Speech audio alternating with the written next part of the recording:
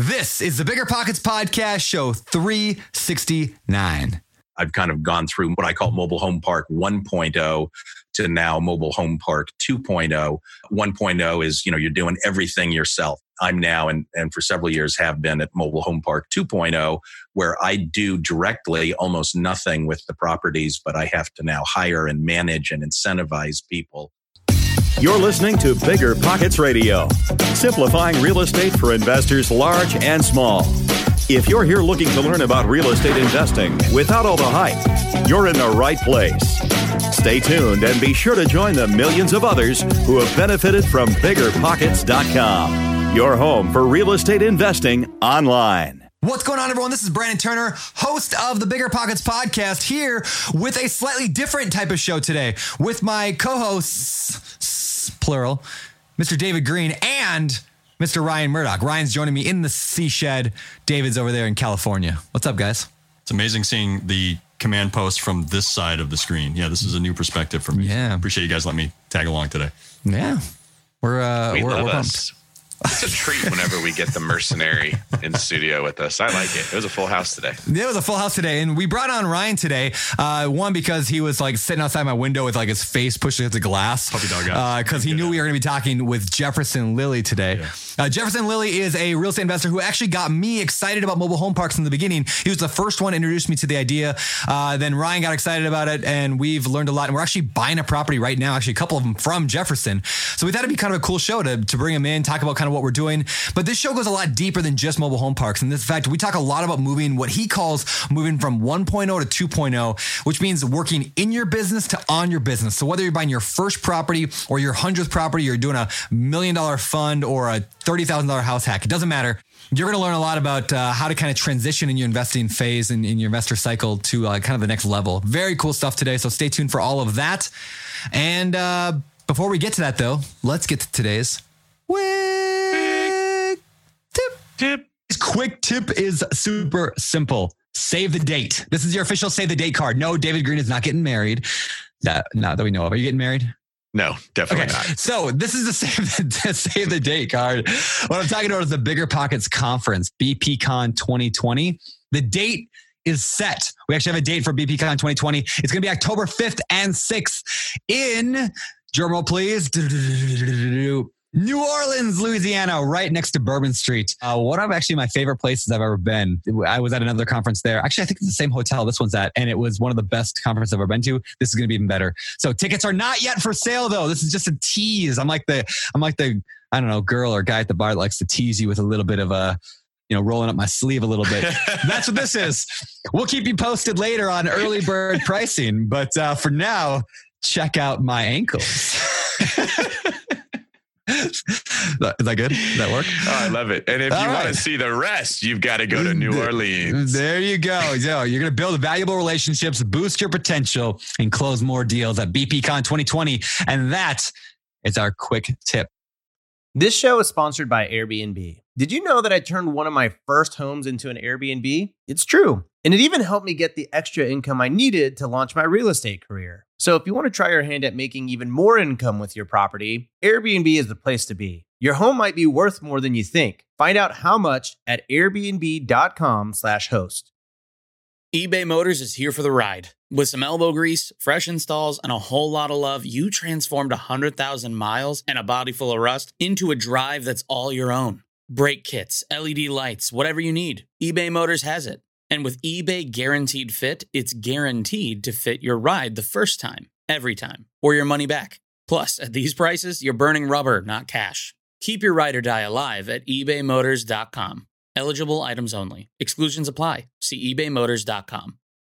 We know, and you all know, why it's super important that good tenant screening is absolutely critical to your management process. Luckily, RentRedi, the comprehensive property management software, has a new feature that makes tenant screening a breeze. In addition to TransUnion certified tenant screening, RentRedi now offers proof of income verification. RentRedi's automatic tenant proof of income verification ensures an in-depth check of each applicant's financial stability. With Plaid certified tenant income and assets reports, you can see a potential tenant's income summary and total earnings by month. All tenant screening and verification is paid by the tenant and done through the desktop and mobile app. It's time to say goodbye to gut check tenant screening and feel confident renting out your property with RentRedi. And as a matter of fact, all BiggerPockets pros have RentRedi included in your pro membership. If you're not a pro, RentRedi is offering you 50% off of their annual plan. New customers visit rentredi.com and use code BP2024. That's RentRedi.com. Using code BP2024. That's BP, like BiggerPockets, in the year 2024 to save 50% off of 1 year of RentRedi. And now it's time to get in today's show. Anything we got to cover before we bring in Jefferson? I feel like I dominated this intro. I didn't let you guys talk at all. You dominate everything. The dominator. You watch me on the basketball court. I'll dominate. No, I don't even know how to shoot a basketball. David texted me the other day, and the text just said, I had a dream last night. I was a basketball player. I've been dreaming a lot about basketball lately. It's like, oh, we haven't talked about that. But what's up, David? Are you considering a career change? You want to get into that now? Let's this do is like it. the deep, dark depths of my soul. This is. I don't think we have time to get into it now. Maybe we'll do a Facebook Live about that or something. Maybe we will. This is awesome, man. All right. Well, without further ado, let's get to the interview with Jefferson Lilly. Jefferson, welcome back to the BiggerPockets podcast, man. A three-peater. Glad to have you here. Third time's a charm. We'll get it right this time, Brandon. that we will. And today we brought in a special guest, of course, Mr. Ryan Murdoch sitting here next to me, along with David Green. And the reason why is because, as we've talked about and we probably mentioned in the introduction, we're actually in process, Ryan and I, of buying a couple mobile home parks from you right now, which is funny because you're the one who taught me about mobile home parks like years ago when you were on the show the first time. Yeah, you were the impetus. Is that the word? Impetus? I think so. Okay. Impetus, that's it. Yeah. Have you bought anything from any of your other guests? I have. Any other asset class? I don't think so. I don't think I've ever bought anything from a guest before. So this is the first. So, okay, great. Anyway, the reason why that's cool and the reason why I think that's so neat is because it showcases like that kind of investor life cycle where like when you bought those, you were at a certain phase of your business, you grew them to a certain point, and now you're ready to sell them, move on to something else. So we're going to buy them from here, take them further, and someday we'll sell them and probably sell them to a random other guest or something. You know, like it doesn't mean like what I think that's important. Yeah. Okay. I'll call you before we sell them. There you go. That's it's so cool because like it's not always a win-lose in real estate. It literally can be like, hey, this benefits you at this point in your career, benefits us at this point, and it benefits somebody else later on down the road. And so real estate moves in these ebbs and flows. That's kind of a lot of fun. So I like that. Yeah. Yeah, we're happy with it. So I hope you are too. Good. Should be great. You can have me back on for a fourth time in another couple of years, and you can talk about how the deals have done, and it'll be awesome. Yeah, it's fun. So just throwing out to everybody listening is like you don't like you can seek win-wins in any kind of real estate thing, especially I find, especially when you're dealing with like buying from investors, like different investors have different parts. You know, like we bought that mobile home park from your friend Ed. So Ryan had a friend named Ed. We bought his mobile home park. Ed's great. He's still investing, but at his point, he wasn't prepared. He didn't want to do the work that we were willing to do. So instead, he just ended up carrying the contract on it, and he'd make passive. Win-win. He makes passive income now. And we got ourselves our first park like a year and a half ago. So great. Anyway, cool. All right. Well, let's get into this before we talk, we can go through mobile home park stuff. We can go through a lot of stuff today, but before we get all that, can you give us a quick introduction? Who are you? How did you get into real estate in the beginning? Like what was your very first deal? Yeah. So I got into it. Well, really it was sort of 15 years ago. I think it was 2005. I was just thinking about it. I was working in high tech. I was on, I think at that point, about my second of what would be 3 different startups. And I was just looking for some passive income. And I thought, hey, I'm a big fan of Warren Buffett. I love value. I want to stay within my circle of competence, whatever that was.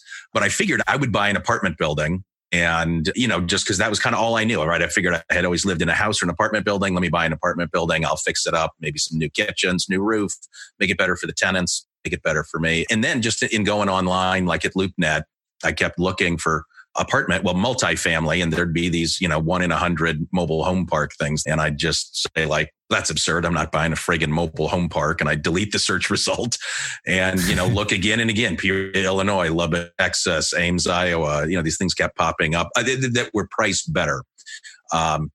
Anyway, so I got hit over the head several times, but then finally just decided to look into it. So I had my day job at that time. I never at any point was so taken with mobile home parks that I just said, hey, I'm giving up all the sexy Silicon Valley stock options and I'm going to go do parks. But I ended up, it then took about a year and a half from when I started getting educated about parks. It took just 17 months, I think, until I closed on my first deal. But even then, I still had my day job, which I think is a great way to transition into real estate. The income from that first property wouldn't at that point quite have really been enough to support me, but it was a significant chunk of passive income. Anyway, so that then eventually, so I'd moved on to a third startup, and I could see after about a year that third startup wasn't doing real well, but my mobile home park was doing reasonably well, and I was putting virtually no time or money into it. So at that point, I had the confidence and left the day job, as it were, and got into real estate, and then invested some more money in that property, built it up, improved the cash flow further, ended up buying a second park. And here I am 12 years later. I think I'm now up to 30 parks, and we've got one more under contract and a second hope under contract this Friday. So we'll see how quickly I can get to 32. That's awesome. Yeah. That's awesome. Can you walk people through real quick? And I know we covered this in the first episode that we did with you back on episode, I don't remember, 262. 111 was the first. You're right, 111 and then 262. So 111 we could really cover it as like why mobile home parks. Can you give a quick just under like what appealed to you about that besides them just being cheaper and popping up on LoopNet? Yeah, so part of it was price, but then really at least as much was just kind of structurally why this is such a compelling niche, which I'm sure you've now found getting into it yourself, Brandon. But a couple quick things. So first, the supply curve is actually shrinking. It's effectively illegal to build any new mobile home parks. Zoning laws, density, other things have been changed. So even if it's not literally illegal in your city or county, it's almost certainly not economically feasible. And then so the supply curve right there would be fixed, but about 1% of these get plowed under every year and become redeveloped into some higher and better use. So the supply curve is actually shrinking. My estimate is about 1% a year. Demand continues at 1% a year, just as population grows. Same demand for apartments and, multi-million-dollar houses, and in general grows about 1%. The interesting thing about this business shrinking, though, is when, say, 1% of the mobile home parks get redeveloped every year, those mobile homes have to go somewhere, and they're infilling the remaining mobile home parks. So the fact that the supply curve is shrinking actually creates its own roughly 1% demand.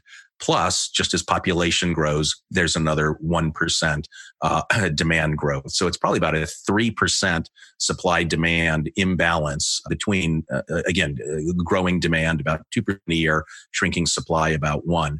The other interesting thing I think about shrinking supply and just that you can't build these anymore is that, frankly, what gets a lot of real estate is get over leveraged, they get into a property, and then 10 more developers come and, open self-storage units or apartments or build office towers all within 1 mile of the property.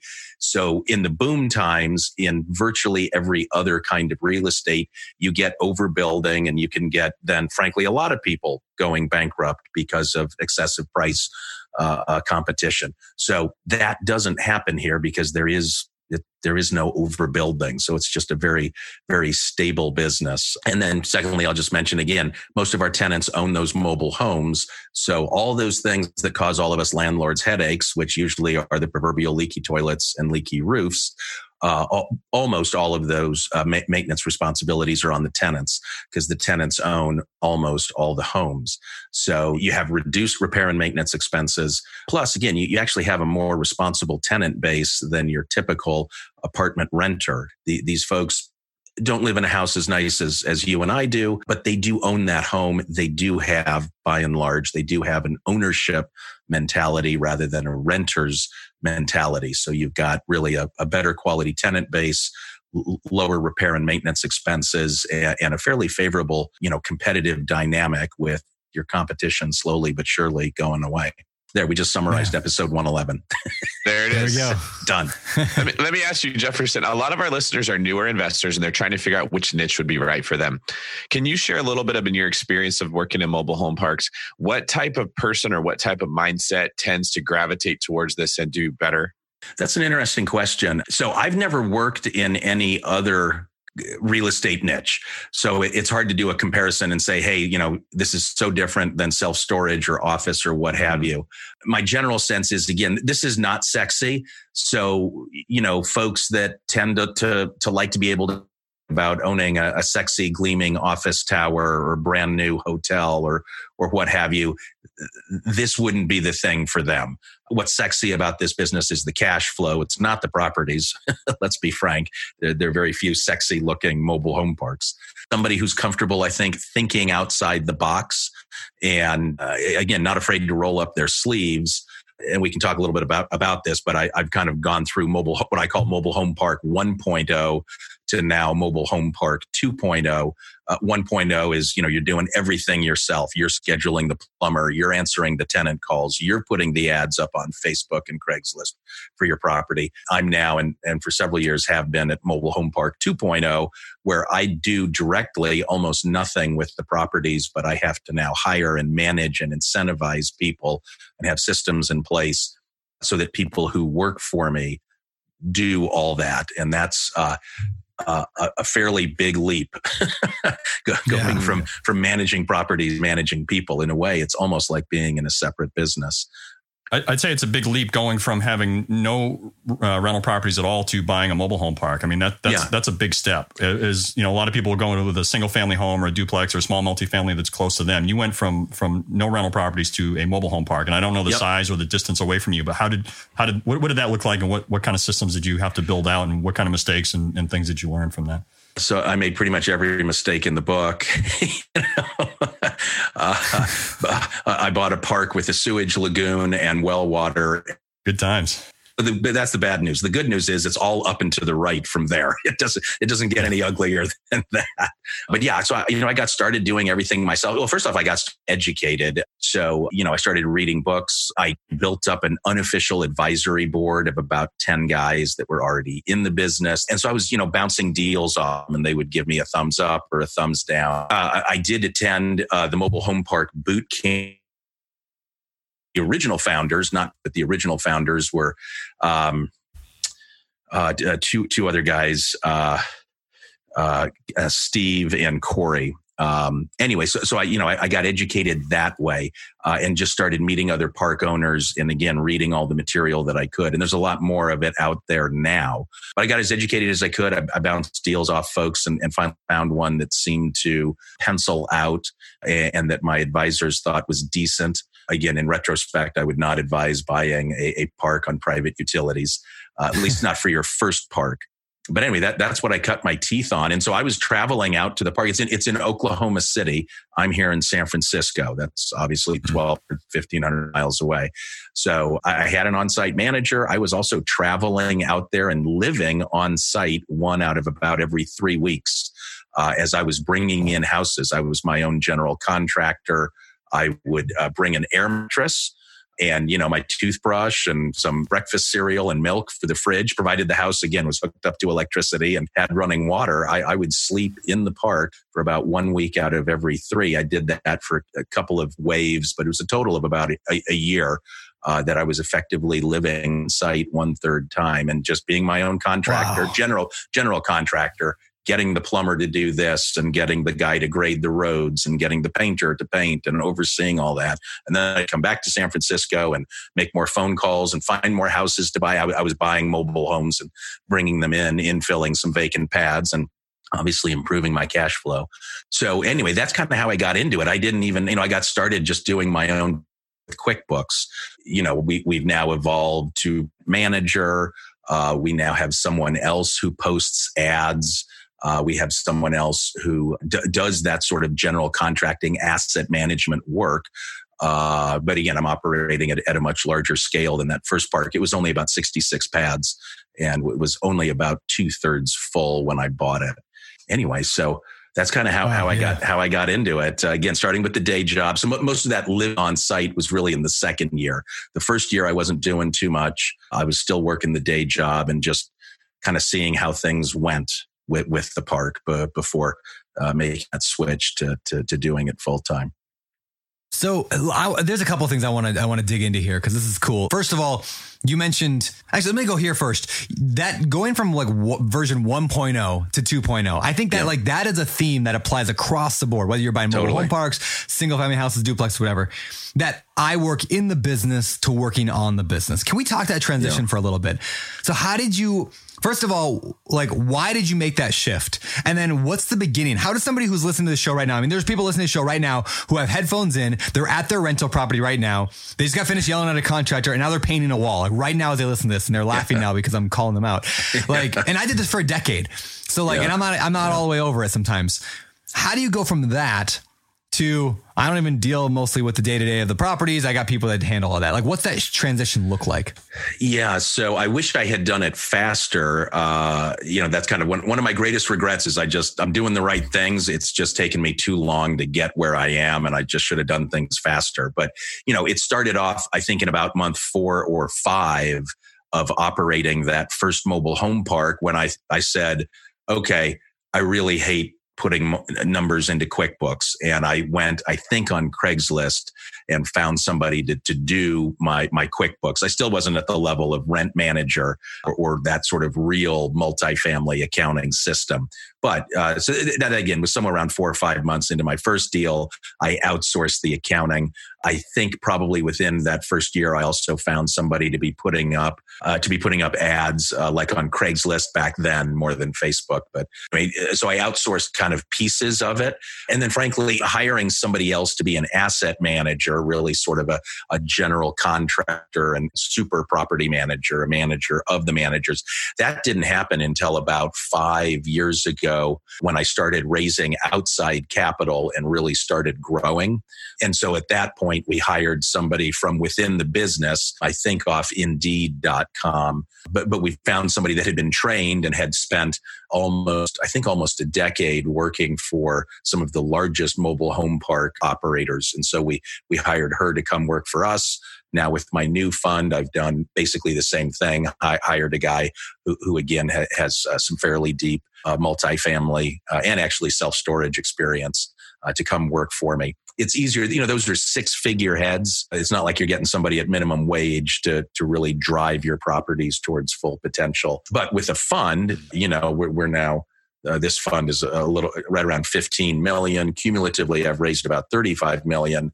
It's not that money's no object, but when you have that level of funding, you frankly, you can afford and you have to afford to start bringing in quote unquote real help to help grow the properties. So anyway, it was a progression. I like the definition of 1.0. 1.0 is doing it, and 2.0 is managing others and providing others opportunity to do it. That's pretty much it. Brandon was kind of laughing at me because this is my life right now. I'd say 80% of our talks are just, I can't do this. This is hard. It's hard enough to learn how to be really good at something, but it's 10 times harder when you're trying to get someone else to do it to your standard in your way. So I think, if you're at that point trying to make this transition, I know these listeners 100% are relating. They're just on the edge of their seat to hear this. And if you're not there yet, you're going to get there. So this is good stuff for you to start hearing to prepare for. And this is exactly the problem that I'm having is I either get newbies who come and they say, hey, I want to work for you and learn everything there is to learn, which is great, but it doesn't necessarily help you in your position where you're managing a fund and your investors are expecting a performance. And what you've done is, what I've heard you say is I found people that had experience and you're willing to pay.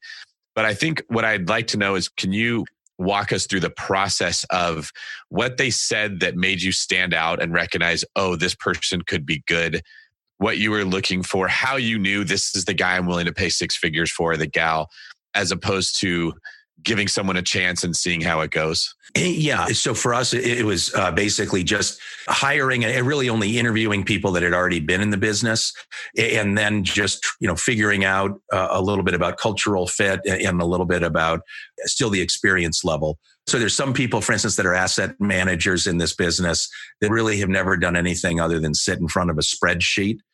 So, we'd ask questions like, how many mobile home parks have you actually visited for your company? And sometimes we'd hear like, oh, yeah, last year my manager took me out for one day and we looked at one of the properties close to headquarters, So I was like, so what do you do with your time? Well, I'm analyzing the variances, the rental variances, the utility collections. So for us, that's valuable, but that's not going to be a full-time job for a still relatively small fund like ours. The big Equity Lifestyle and Yes Communities and other big publicly traded REITs with hundreds of properties can afford to have somebody that's really a financial analyst, even though their title is asset manager. So we weeded out those people. And then you'll have some asset managers that, again, they're a little bit more like a cheerleader. They're like running programs and trying to get all the managers to clean up their communities or get the most number of outside move-ins, that kind of thing. But they still haven't necessarily like hired, trained, fired a manager, hired a subsequent manager, or changed a compensation plan for a manager. I call those kind of folk coaches. So what we need, being relatively small, need that coach asset manager, somebody that's gotten traction, hired, fired managers, changed compensation plans, that kind of thing. We don't need a cheerleader who's, sending out emails saying, hey, $500 bonus for, whoever has the most outside move-ins. We need more than that.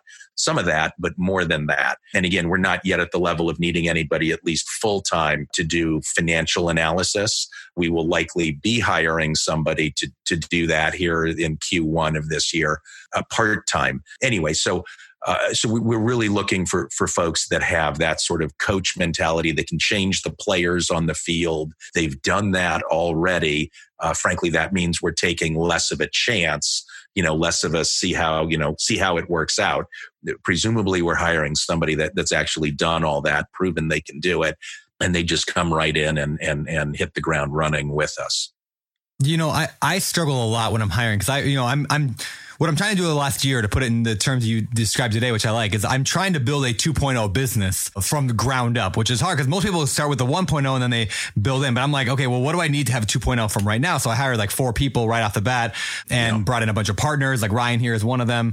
And we're building this thing. But here's what I struggle with in doing this. Do I hire for heart and for passion and for culture fit? And they're just great, but they have no experience in mobile home parks at all.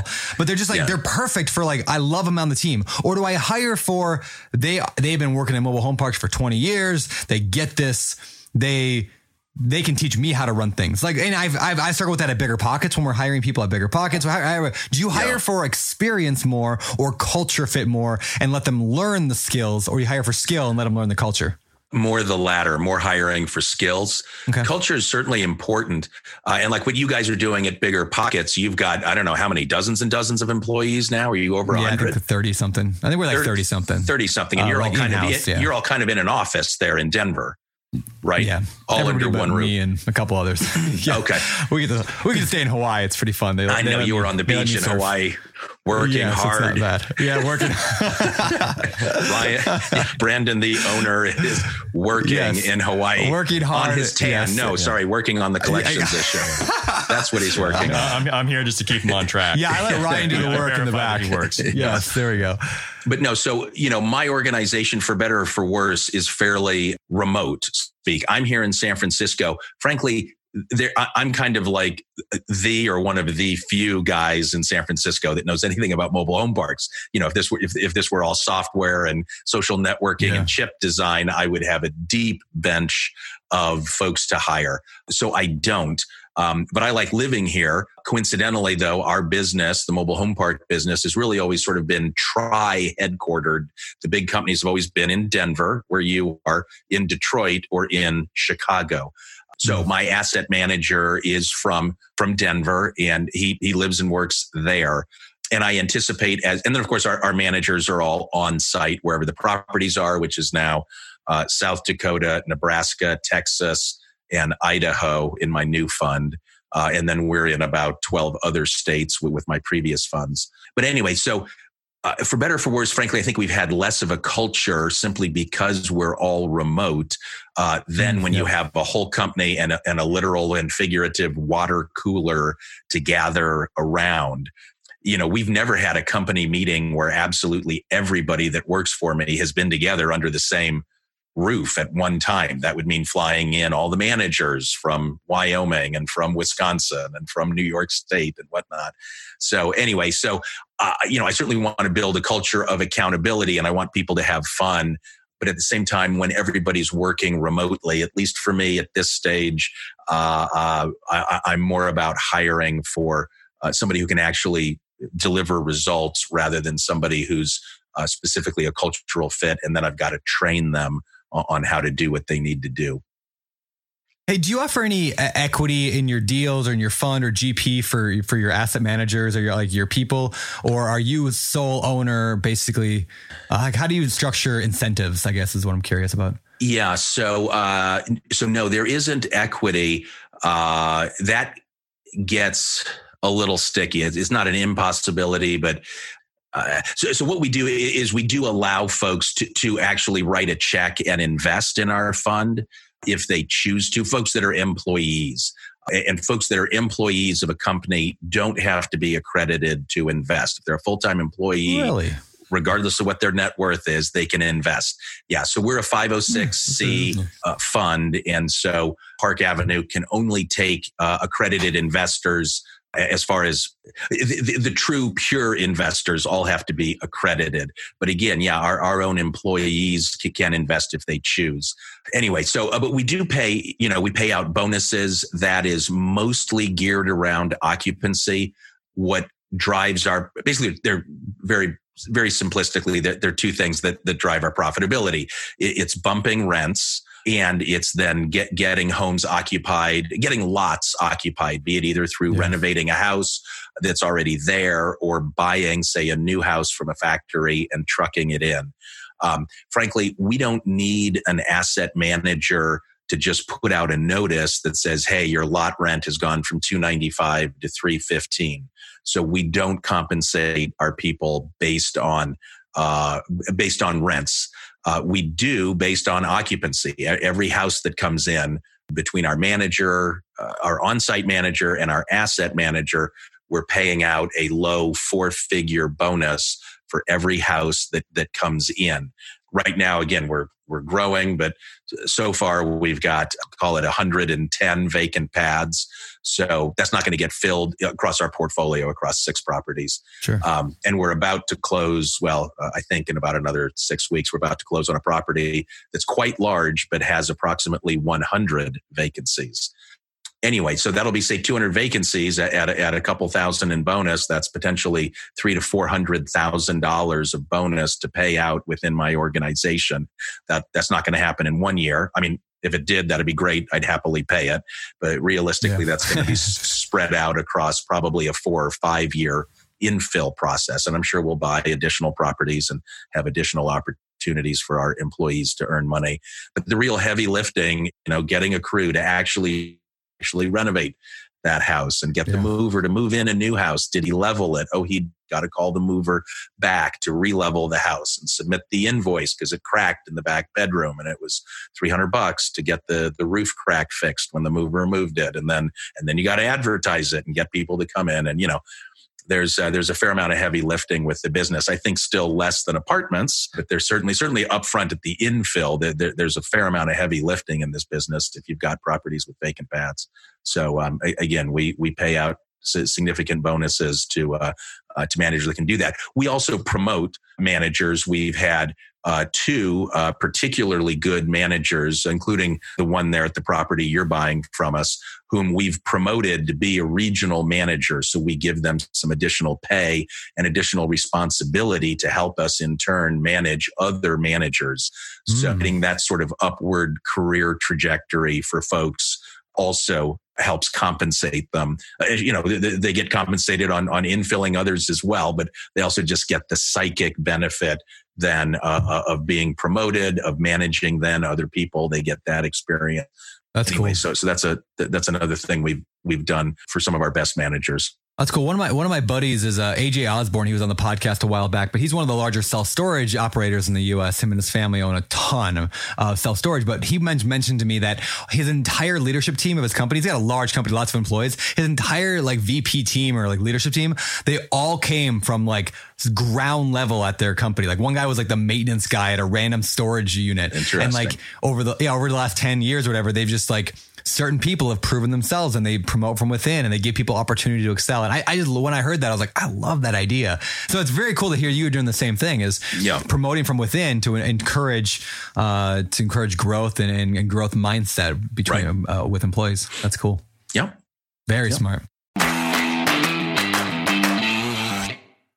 This show is sponsored by Airbnb. Did you know that a long time ago, before I ever started my real estate business, I turned one of my first primary residences into an Airbnb? And that's the extra income that I needed from Airbnb that gave me the confidence to go out and work for myself and eventually quit my 9-to-5 job. And now I have dozens of Airbnbs all over the country. I've even partnered up with the old David Green on a recent property in Scottsdale to take our portfolio to the next level. And of course, we host it on Airbnb. But you don't need to be a full-time real estate investor to start on Airbnb. As a matter of fact, I was self-managing 10 properties while working my 9-to-5 job, so I know anybody can do it. Think about it this way. You're looking for extra income and going on a vacation. Wouldn't it be great to rent out your space and let your property pay for itself while you're gone? I did this one time. I pitched my wife and my roommate, because we were house hacking, on the idea of renting out our home, and it paid for all of our expenses on a trip to Mexico City. So go and give it a try. It might just change your life, just like it did mine. And I really do mean that. Your home might be worth more than you think. Find out how much at airbnb.com/host.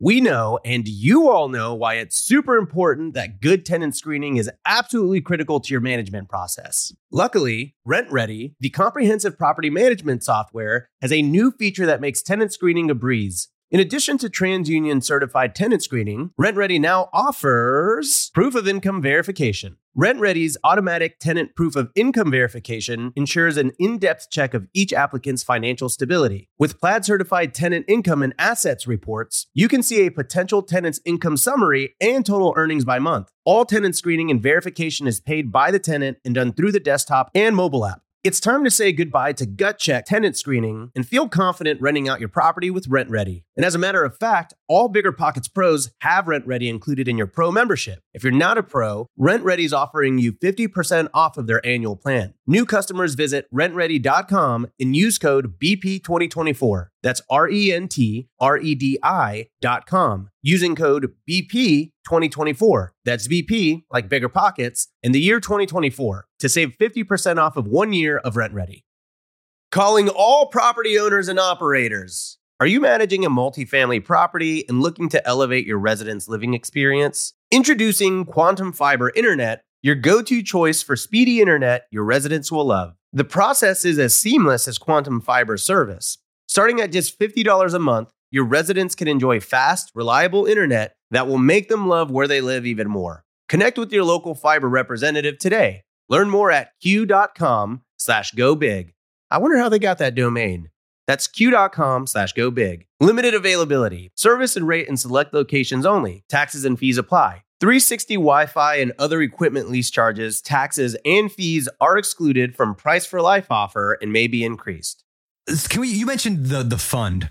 You know, you have a fund. Can you go through the difference real quick between a fund and a syndication? And I know I'm hogging all the questions here today from Ryan and David here, but why fund? What's the difference, and why did you choose a fund?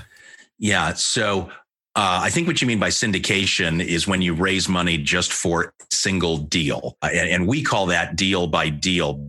Yes, that's syndication. Okay. I still consider raising money in a fund syndication. Fundamentally, a syndicator is anybody that raises money from others to buy real estate or other assets and, you know, split the profits. We like the fund model really is kind of for an investor, the difference between a sort of traditional one property syndication and what we do is the difference between buying a stock and buying a mutual fund. So we are a focused, if you will, mutual fund. We only buy mobile home parks.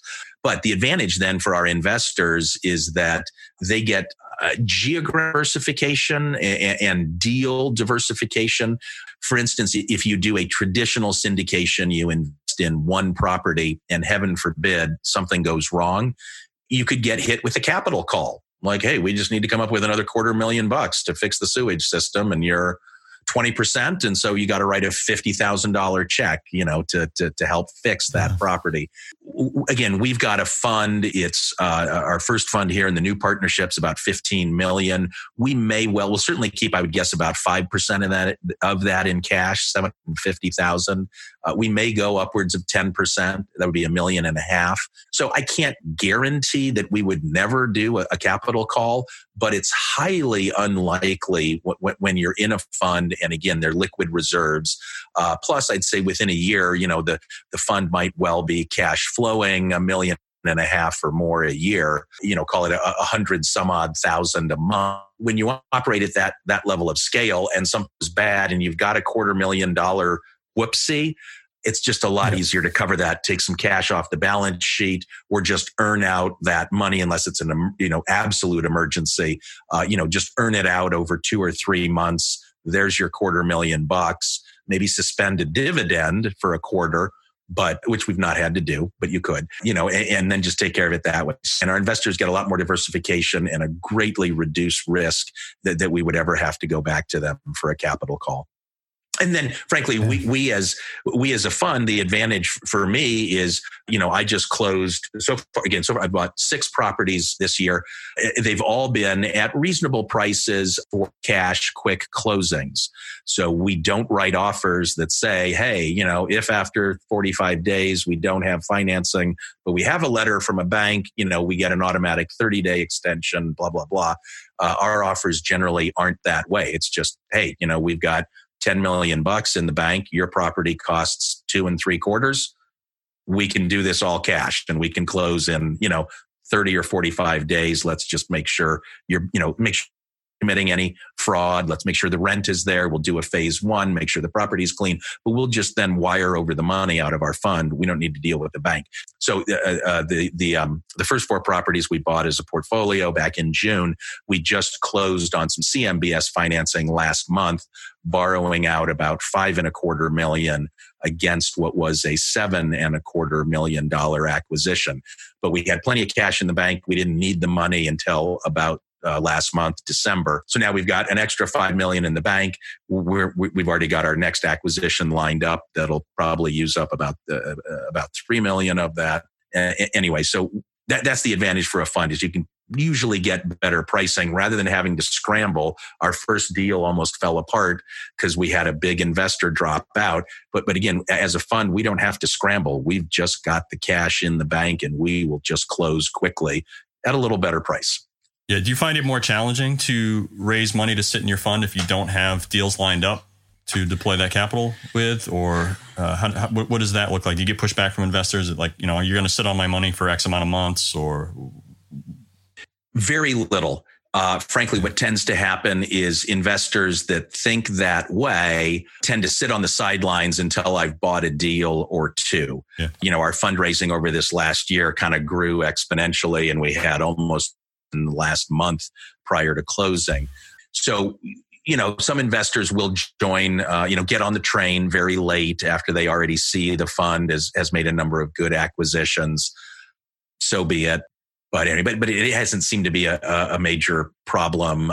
There's a fair amount of interest in this space, and we've got a pretty good track record. We're very aligned with investor interests.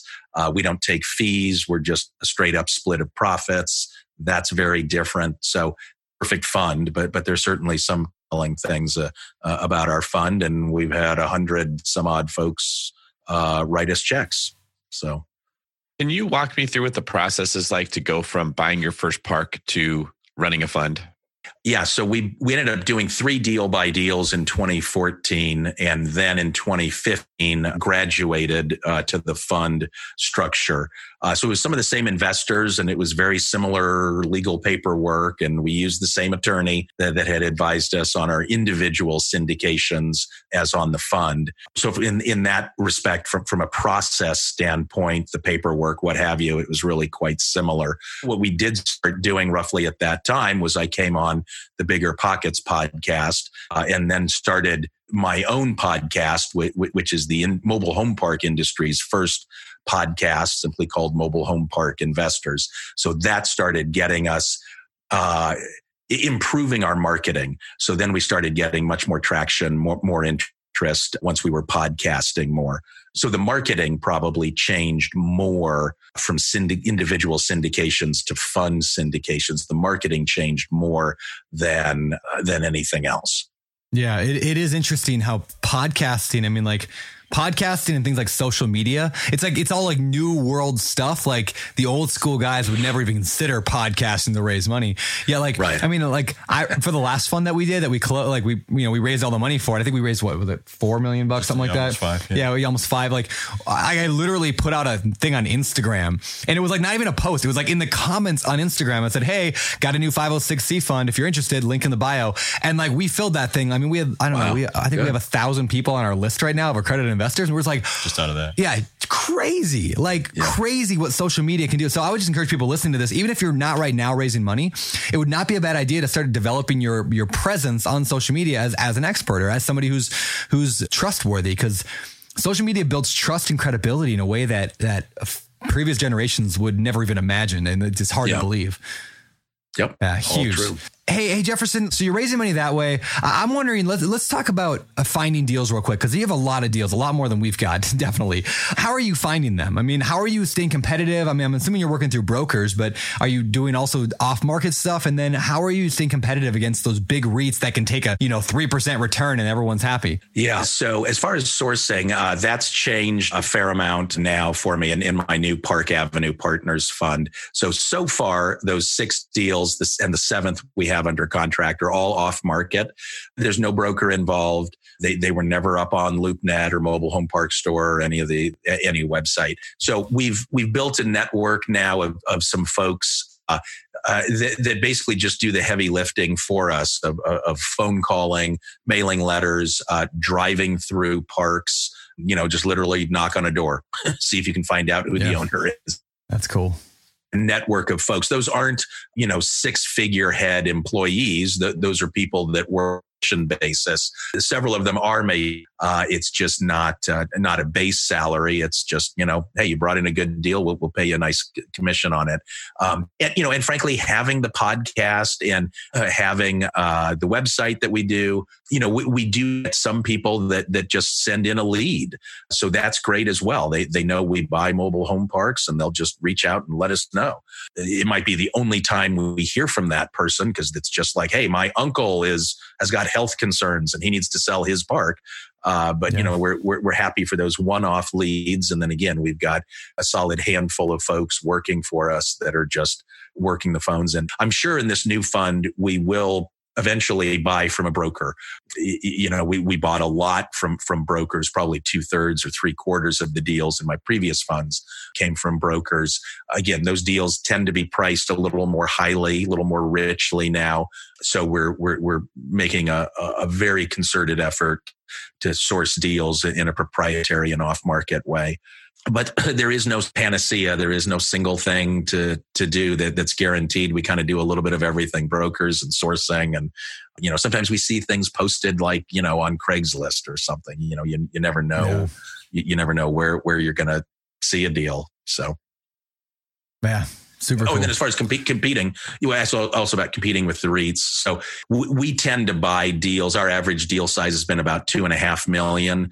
And that's still, fortunately, relatively below the radar screen of most of the big REITs. They're looking for $5 and certainly $10 million deals. Yeah, I hear that advice all the time. When you're trying to avoid the big dogs in whatever thing you're in, you just got to go smaller. Yeah. And you can go smaller because you're usually running a leaner operation than what they are. Yeah. I find that when you're competing with people that are doing things at a big level, they just do not have the ability to do the level of diligence that a smaller person can do, right? Like if you're buying 50 homes a month, you cannot look at every single house and make sure that it doesn't need a lot of work, right? So you're going to just take on losses, and you understand that's a part of your business model to be that big, you know? And when you're small, you can. You're leaner, you're quicker. It's like this analogy of you're this jet ski that can zip in, look at a deal, and zip out, where your competition's a battleship. It's going to take them 4 days just to get completely turned around. Yeah. I'd like to know, in your Jefferson, how have you divvied up the responsibilities that go into this? You've got analyzing deals, looking for deals, purchasing deals, managing deals, doing rehabs. Can you share the different roles that you have within the organization and how you're structured? Yes. So again, we've got a handful of folks that are sourcing deals. We've got then our VP of operations, who still does, I'm guessing, 15 or 20% of his time on acquisitions. So he's sort of 80% actually managing the managers, but that's obviously property level stuff, but he does still help out some with the acquisitions level. We've got sort of an internal model that basically cranks out a number. It ranks, and it's not scientific. It's not pure science. We're still going to do other diligence, but just having a fairly simple model to just put in some numbers. What's the price? What's the location? What are the lot rents? How strong is the economy? Just to have it kick out a number also helps us just filter through which deals we want to pursue. But then frankly, a lot of the analysis still comes to me. Again, we may and probably should have already hired that out. But for the deals that we're actually pursuing, I'll do a simple financial model and put together some budgets as well on that. So that's kind of how the deal is processed. And then once it's, and then I'm closing it and with, help from attorneys. None of those folks are on staff. Those are all outside firms. And then it does get turned over to my VP of operations to actually operate it and deal with the CapEx and fix the roads and get the 3 mobile homes fixed and get 4 new ones and on and on. We'll work out that plan. That's part of the budget. We'll work that out for each property. And then again, it's his responsibility to execute against that and get the property cash flowing better. So you've got someone who loads up your pipeline. That's your VP of operations. You've got you that analyzes it, decides to pull the trigger, and then sees it through to close. That'd be like the filter of the funnel that gets it through. And then once it's done, you turn it over to another member who manages the asset. Are there any other positions in there? It's back to that asset manager. Yeah. Oh, so you're running it really lean. You've got the same person who's like loading you up with deals. And then once you get in there and close it, they take over again. Yes, he principally runs the deals, but he also helps do some of the analysis. So his job basically has evolved. I hired him, again, trying not to repeat every single one of my previous mistakes. I have hired in largely ahead of the curve with my new fund. So for instance, I brought him on before we did even our first deal. So he was initially 100% acquisitions, screening through things, and his job has now shifted to be 80% operations, which is his background. But yeah, just being a smaller fund, I wasn't in a position to hire on a 6-figure head just to look at and screen deals. Anyway, so that's kind of that's the way I've managed things so far. We'll see as we continue to grow. We may well bring on somebody full-time to help screen and source. We'll see. And how about you, Brandon and Ryan? How are you guys structured? So I was, like I said earlier, I was trying to build from the ground up this like ahead of the curve thing. Or this 2.0. I will preface it with this. I'm making this up as I go. So I didn't actually build this off anybody else's model really other than Bigger Pockets. But I looked at it and said, okay, what would I need if I was going to own 1,000 pads, maybe a dozen parks or, 7 to 10 parks, maybe call that. What would I want to have? And so I said, okay, well, I'd probably want somebody in charge of acquisitions. So I found somebody, everybody here came from within Bigger Pockets, meaning members of Bigger Pockets, not employees. So we have an acquisitions guy who just pretty much runs acquisitions now and financial analysis. So that's Walker. We have investor relations, which is me and Mike. So Mike is half assistant, half investor relations. Mike does other things as well. Besides that, some Bigger Pockets related stuff. Ryan, who kind of oversees the entire operation, everything from top to bottom. He's kind of probably what you do, which is kind of overseeing just everything to make sure the ship is always, moving. Yep. And then Brian, who is asset manager, who is a partner. So he's not an employee, he's just a partner. He just is making sure everything's working right once we buy it. And then we brought in a full-time person, mostly on commission based to do in park infill. And so we have Tristan Thomas, who was on the podcast a while back. We hired him, just his only job is to fill parks that we're buying. Cause we're buying, just like you were, Jefferson, like buying them that need a lot of, or at least have room for infill. And I know you guys did, like the park we're buying from you guys did a lot of infill, and now we're going to try to finish it up. And so we brought in Tristan to help with that. So I appreciate you leaving some meat on the bone for us. So thank you. Jefferson, I've got a question about your analysis. How have you been able to avoid getting bogged down analyzing every park that's on the market? Like, you must have some quick sort of hard and fast criteria or a quick analysis that you can either weed these things in or out before you spend however much time it takes you to do a deep dive analysis. How have you been able to combat that? Because we found that was a bottleneck for us early on, and still can be, where you just got way too much to analyze. So you've got to weed these things out quickly. How do you do that? Yeah, so that's our financial model. It's not hugely sophisticated, but I put it together. And again, you're just putting in some of the basics. How many pads? What's the lot rent? How strong is the economy, based on things like what's the average house price in that metro area, that kind of thing. So that kicks out a number. I can't say that every single deal that's been emailed in that we've, done that much on. Some of them I'm sure have just skipped by and, we missed them. But, we try and run those through our model and then just prioritize things. We're definitely more interested in deals that come in from the folks that source deals for us. And we have them already focused on healthier metros. Yeah. So that right there, just knowing that whatever they find is coming from a healthy metro, it makes it more interesting. We'll have some quick discussion around pricing. We're happy to fire off an offer. If a seller's like, hey, just make me an offer. Great. That's the way we do it. It's not a perfect process. And I'm sure as we continue to grow the fund and staff up, it'll be better. Still probably never perfect, but it'll. Yeah, but it's fairly. It sounds like it's fairly targeted, and you've got some sort of hard stop criteria that has to be met before it even proceeds to the next step. Yeah. So you're not just doing the shotgun approach, looking at everything everywhere. You've got it fairly honed in as to what you want. Fairly, yes.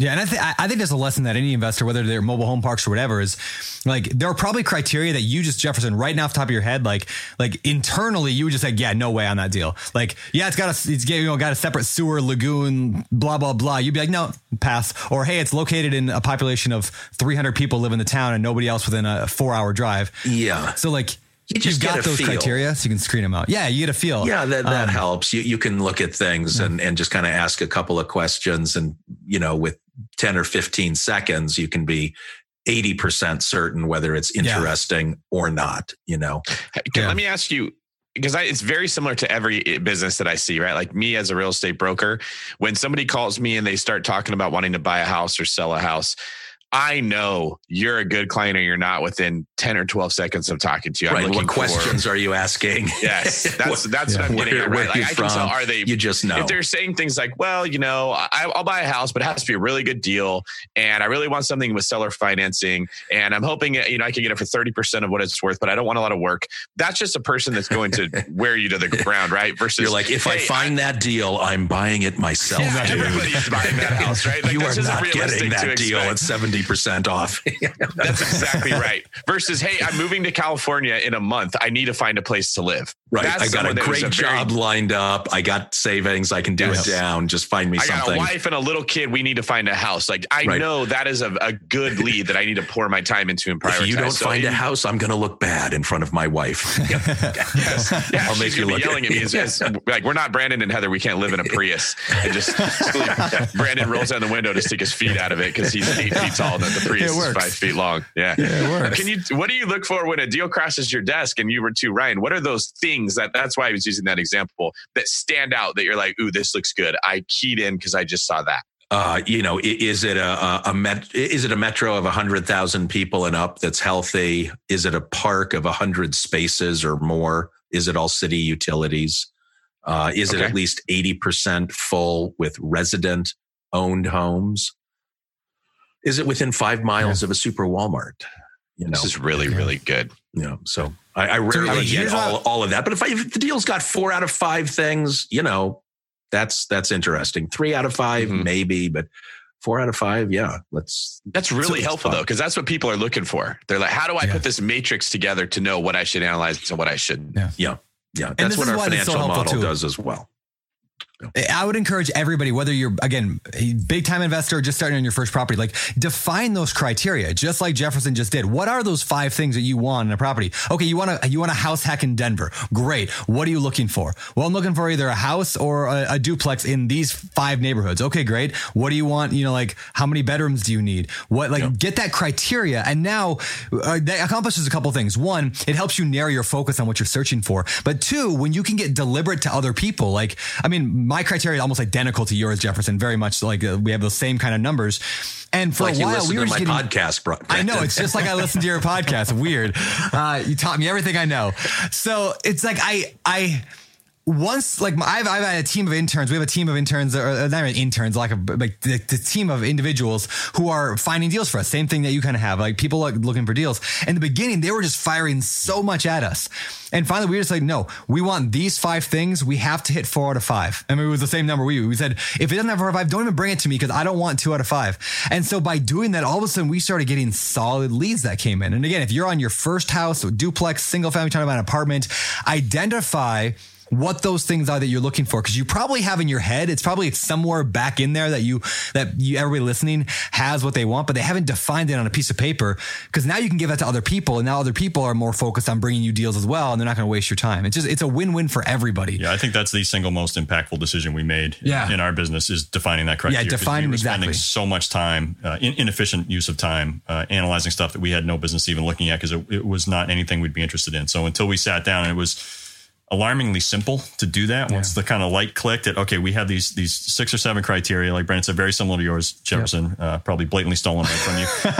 But now we can look at something and quickly within, 2 minutes, we can say, no, this one's going in the trash pile. We don't want to spend any more time on it all. Let's move on to something else that fits. So, yeah.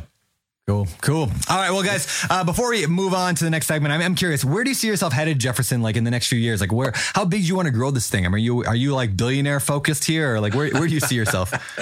No, I don't think quite billionaire focused, but yeah, I want to keep building the business. I would envision doing this for at least another decade, and probably doing a fund sort of every 18 months or something like that. So, that might be 6 funds over the next 10 years, something like that. I want to get better at hiring, at systems people, operations, that kind of thing. Maybe Mobile Home Park 3.0 will be hiring people to raise funds for me, because I'm still at fundraising 1.0, so to speak, where I handle most of the investor relations. You're already ahead of me if you've got somebody doing investor relations for you. But yeah, I want to make it more of a machine, that the fundraising and then the property operations. So I'm sure there'll be a lot of growth for me still in both of those areas over the next decade. But I also spend a fair amount of time with my family, and my wife and I homeschool our kids, and it's mostly her. But we're very family focused, so I'm not looking to work 80 hours a week in the efforts of trying to become a billionaire. I'm well-to-do enough that there are other things that are important to me as well. Smart man. All right, well, let's shift gears here and head over to the deal deep dive.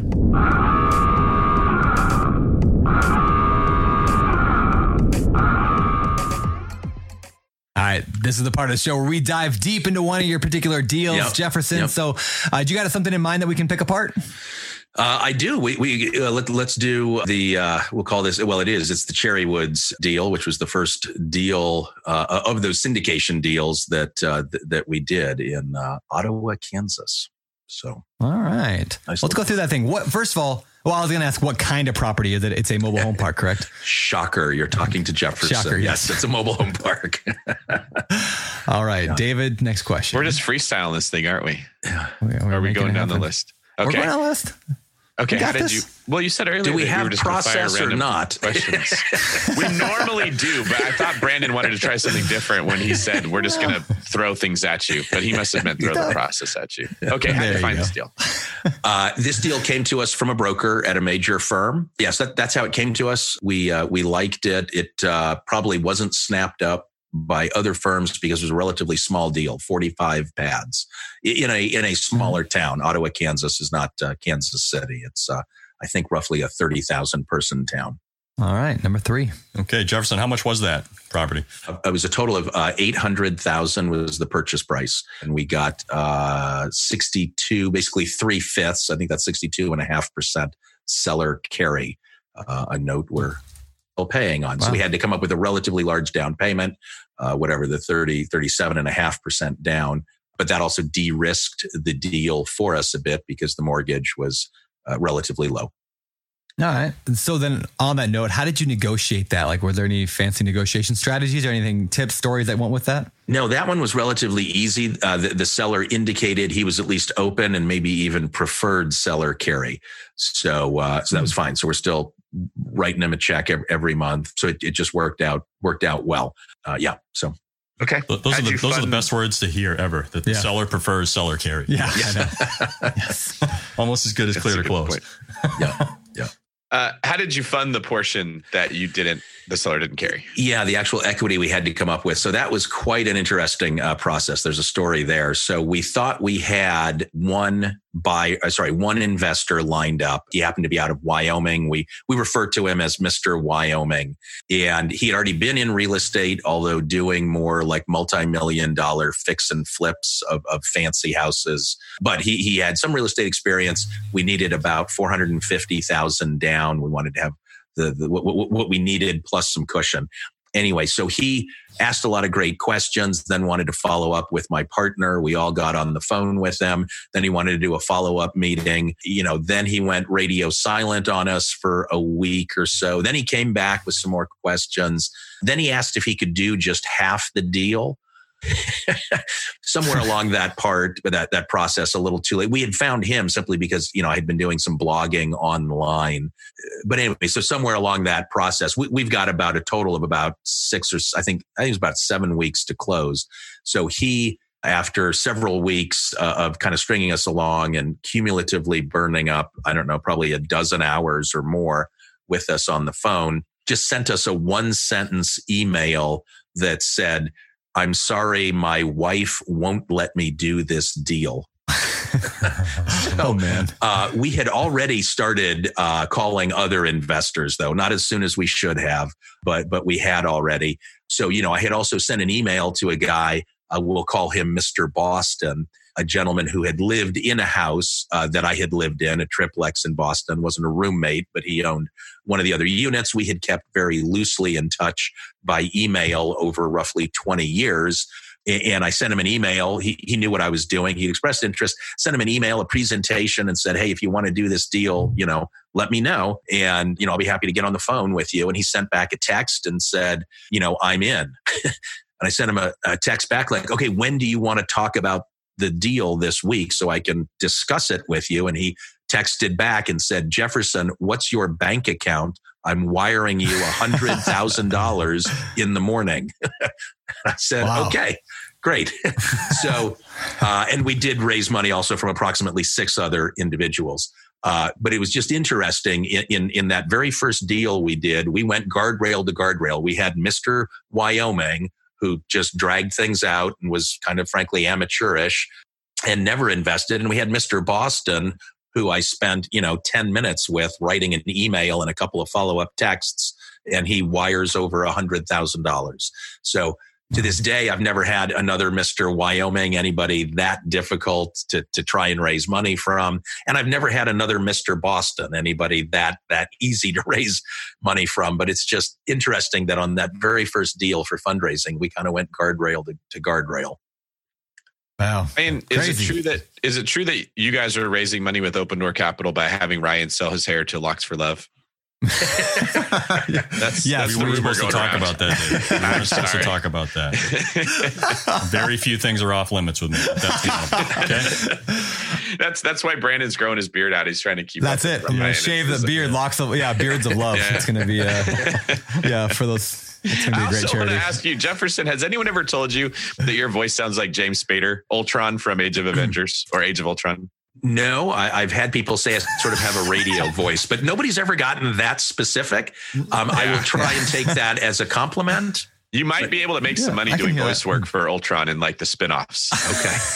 Okay. Good to know. Thank you. Yeah. In case the whole mobile home park thing doesn't work out. In case it doesn't work out. Exactly. Important to have alternate job skills. Exit strategies. Great. So Jefferson, back to your park. What did you end up doing with it? Was it more of a conservative sort of long-term buy and hold, or was it a more aggressive value add, reposition and sell it? What would you do with it? Yeah, it was kind of a nice in between. There was, or has been, I think, cumulatively now over about 5 years, probably something around 30% rent increase upside spread out over about 5 years. That park also, out of the 45, did have, I believe, 12 empty pads, fully constructed, but obviously just empty. So we invested additional capital bringing in mobile homes there, and that park is now virtually full. Anyway, so that was it. We got into the home business in a fairly significant way. We also used the 21st Mortgage Cash Program a fair amount there to infill that property with brand new homes. Our test ads had pulled well enough, and the economics there were good enough. We felt, and we've been proven correct, that we could infill it with brand new houses and really make quite a stellar community out of it. Cool. All right. Well, what was the outcome then? What did you end up doing with it? Did you still own it today, or like a part of your portfolio? Did you sell it? What was the outcome? Oh yeah, so it's part of our portfolio with the previous partnership that we're now selling. So I believe it's under contract right now. Very cool. Okay. Yes, we'll make some money on it. Good. Hopefully so. Yeah. What lessons did you learn from this deal? Yeah, just don't spend that much time with an investor that waffles. That's the key thing. You know, you need to have more irons in the fire. Fundraising has gotten easier since then. It can be precarious, frustrating when you're getting started if you're dealing with just one investor or some small handful. So I guess my lesson learned and my advice there for folks getting into the business, whatever your deals are, again, have more than one investor, and assuming your numbers are pretty good, it will get easier in time. So hang in there, and hopefully you'll get to the fund level fundraising if that's what you choose to do. Within a couple of years. Awesome, man. Very cool. All right. Well, with that, I'm going to move on to the last segment of the show. We're going to bypass the normal fire round because it's been a long show and go right into the world famous Famous Four. This is the Famous Four, the part of the show where we ask the same four questions to every guest every week, and we're going to ask Jefferson. But before we do, let's hear from Jay Scott to see what's going on this week over on the Bigger Pockets Business Podcast. Hey there, Brandon and Bigger Pockets Real Estate Podcast listeners. This is Jay Scott, your co-host for the Bigger Pockets Business Podcast. And this week on the Business Podcast, we have lifestyle entrepreneur Yaro Starik with us. Yaro tells us all about how over the past 2 decades, he has built multiple businesses with multiple streams of income to generate passive income, which allows him to work from anywhere in the world and do what he wants when he wants. So if you're looking to build your lifestyle business, check out this episode of the Bigger Pockets Business Podcast. Now, back to your Famous Four. All right. Big thanks to Jay Scott and Carol, of course, for running the Bigger Pockets Business Podcast. It's an awesome show. Check it out. And make sure you guys are leaving them ratings and reviews. All right. Hey, speaking of ratings and reviews, you know what I saw you guys the other day? I saw that Bigger Pockets, on terms of reviews and ratings, has officially surpassed Tim Ferriss's podcast on iTunes and number of rating reviews. So thank you to everybody for leaving reviews and ratings on iTunes. Keep doing it. I still got Dave Ramsey to overtake, but thank you to everyone. So with that, let's get to today's Famous Four. Question number 1, Jefferson, and you may have answered this last time. Maybe it's changed, maybe it's not. Favorite real estate related book? Do you have one? Well, now it's probably Sam Zell's "Am I Being Too Subtle?" It covers his life. It covers when he was in college and started managing a college quadplex that like his roommate's dad owned or something. So I think it does a very good job of stepping through at least how he got started managing a property, not even owning it, and then worked his way up into where he is now, owning mobile home parks and office and apartment and an Exeter cable manufacturing for computers and all kinds of things. Anyway, so Am I Being Too Subtle by Sam Zell. Cool. The next question is the same question we ask everybody as our second question. What is your favorite business book? Oh, general business? Probably Snowball. That's a particularly good biography on Warren Buffett. Again, covers his business career, but also, frankly, some of the sacrifices that business success meant for him and for his family. I think it's a fairly balanced perspective, again, not only just on his business and how he invests, but also what sort of a dad he was, and just gives a very good overall perspective on Warren Buffett. Awesome. He's one of those people that's just very intriguing. Everybody likes Warren Buffett. You'll never find a person that says, I hate Warren Buffett. Yeah, right. It's like, I hate Christmas. It doesn't make any sense. Okay. What about some of your hobbies? Ryan hates Christmas. That's why I looked at Ryan. Not a fan. He does not have a tree. He did not have a tree. He did not give. His wife got me a present. Well, us a present, but that's why he hates it. That's why he hates it. Yeah. I still like Warren Buffett though. Okay, great. Okay, great. I think that further proves your point. I hate Christmas. I still like Warren Buffett. Anyway, keep going, David. What are your hobbies? My hobbies? Oh, gosh. I don't have too many. I ski a very little bit. I've got 3 little kids, 5 and under. So maybe those are my hobbies now, just really spending a lot of time with my kids and taking them to the park and traveling a bit outside of our hometown here. Yeah. And I think I alluded earlier, we actually homeschool the kids. That takes time. So yeah, I'm really pretty family focused right now. So we'll say that's my hobby. Nice. All right. Have you ever heard that book, Call of the Wild and Free? It's a homeschooling book. I just got it. It's pretty good. I'm not sure I have. Yeah. I'll look it up. It's pretty good. Mention it to my wife. Yeah, it's called. Yeah, have a read it. It's called I think it's called Call of the Wild and Free. But anyway, okay. I'm liking it. Cool. So I'll probably homeschool Rosie someday. My last question. Jefferson, what do you think separates successful real estate investors from all those who give up, fail, or never get started? I think a big thing is focus. I see a lot of people, that'll email me or even talk to me on the phone, or I'm seeing them posting online and they get like totally excited about mobile home parks. And then a couple of months later, they're like, oh yeah, but I found a great little fix and flip deal. So I've got this little 3-bedroom in Des Moines and I'm fixing it up and blah, blah, blah. It takes focus, I think, to do well, whatever you want to do in life. Again, I've chosen to focus on this niche. Other people just kill it in raw land or self-storage or what have you. But I just think the ability to really focus, keep your standards, build your deal flow, and then only do deals that meet your focus is what leads to success. And a lack of that leads to failure or at least mediocre results. I want everybody to go and rewind the last 30 seconds to listen to that again, because that is some of the best advice ever given on the podcast ever. That's it. Like, so good. Yeah. So good, man. Well, thank you very much. This has been fantastic. David, you want to take us out and do your last question? Yes. A lot of us have liked what we've heard here and think it was so good. So if we want to find out more, Jefferson, where can we find out more about you? Yeah. So first off, hit my website. It's parkavenuepartners.com. You can literally just contact me there. Also, I would say, again, I mentioned the podcast that I've started for the mobile home park business. We also produce an industry calendar of events. And I run the largest mobile home park group on LinkedIn. And people can find all of that right at mobilehomeparkinvestors.com. That's kind of all the social networking stuff. And again, the main website, parkavenuepartners.com. Very cool. Well, thanks, man. It's been good. Yeah. It's been awesome. Appreciate all the advice and mentorship over the years. Yeah. It's been awesome.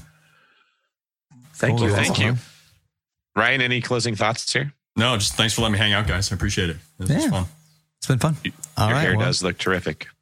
Appreciate that, David. Thank you. I'll sell you some. Yeah, I'd love to help you guys raise some money. That's exactly what I want to do. All right. This is David Green for Ryan, the hairpiece Murdoch, and Brandon, Captain Mobile Home Park Turner, signing off. You're listening to Bigger Pockets Radio, simplifying real estate for investors large and small.